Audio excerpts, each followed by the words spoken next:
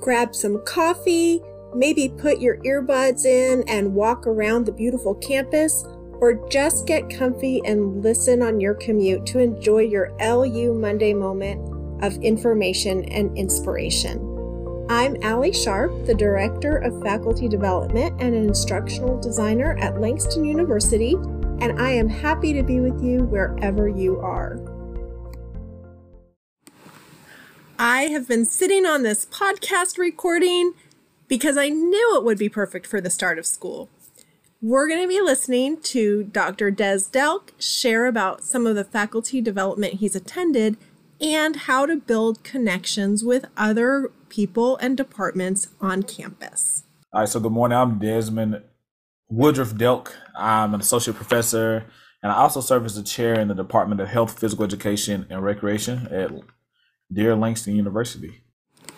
I'm always so excited to get an email from Dr. Delk because it might be a great idea, it might be about the walking program, or it might be a faculty development request to go someplace very interesting and very useful.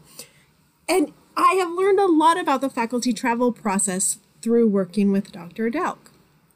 I asked him to share some of the faculty development that he has gone to, and these are talking about 2022 because, like I said, I've been saving this for a while. So I recently attended the Leadership Development Workshop through the National Association for Kinesiology in Higher Education. And the goal of that particular organization is in general to help provide a network of professionals within the field of kinesiology. And the field of kinesiology is very, very vast, from physical education to sports management to exercise science, biomechanics to public health. So we reach far and wide, and their goal is to develop leaders for the future through a tiered mentorship process. And over the summer, I was able to go to the Leadership Development Workshop, and they had speakers from several different levels of administration within Northwestern State University in Louisiana. And so we talked about sustainability. I think that was one thing. And so a couple of things I remember from this is about human connections and like building relationships. And I think that's important to, helping departments and schools and total universities flourish, right? If we build purposeful relationships with, amongst our faculty, staff, students, and partners, and then collective intelligence. And what that was is insight, making sure that people's voices are heard and consider that when trying to make decisions for the greater good of the people. And I think we saw that a lot during the pandemic where, when we took the voices of others and saw what kind of worked and what was best, more people were able to benefit. And then also a shared ownership, and through that, accountability. And so people just fulfilling their particular task, one, being cognizant and knowledgeable of what you're charged to do, but also ensuring that you get that done, to the best of your ability. So at this point, you might be thinking, that sounds great if I had all the time in the world, but I have to work. I have my life, my hobbies, my research, my family, my pets, my obligations. So I asked Dr. Delk, how does somebody get started in a small step way with this sort of approach? So I think one way to build these connections is to see what similarities are between other people, where you kind of fit in the grand scheme of each other. So I think even like what we call NACI, the National Association, we're about interdisciplinary work.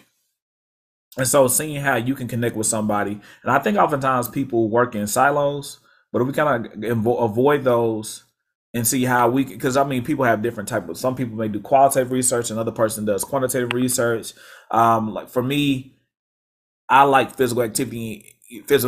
So I do know that, we can build connections between the microscopic aspect. We're looking at biology and chemistry to looking at how we can impact people on a population basis. So looking at public health. So seeing how you can bridge your skill set with other people's as well. I think that's one of the easiest things for me. So hopefully your wheels are starting to turn and you're thinking, all right, Where are there opportunities for collaboration? How do I start? And I brought that question to Dr. Delk.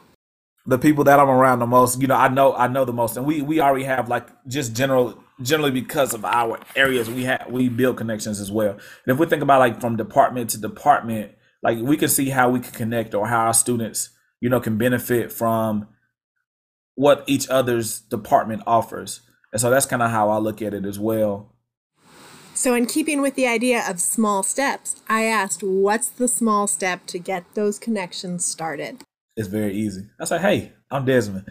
So I really just introduce myself and just ask questions. I guess most of the relationships I built here at Langston University was I might have seen something that could benefit another person directly. I remember a couple of years ago, there was this grant that I saw, and I did not know, and I came in a year after Langston was awarded that grant. So I didn't even know we had it. And once I reached out to that particular department, it's like, yeah, we got it this year, but this is where you could possibly fit in and assist. And, from there, we were able to support the walking program, and just like the ball was rolling from just those conversations, right? Where you can see other people benefit from. And I guess also is awareness as well, to see knowing what's going on campus, to see where you may also be able to connect with another person or another, department. So that's really how I do it. I just kind of like make myself available and just introduce myself and, just talk to people. So there you go. You can walk around and meet people. You can also be listening to the opportunities that are shared during faculty meetings, during PR emails, or attend workshops like how we had Faculty Institute and CTI has trainings. And that's a great way to get to know people. Until next time, I'm Allie Sharp, and I want to say thank you again to Dr. Delk for coming on the podcast and brightening the airwaves. Happy teaching, everyone.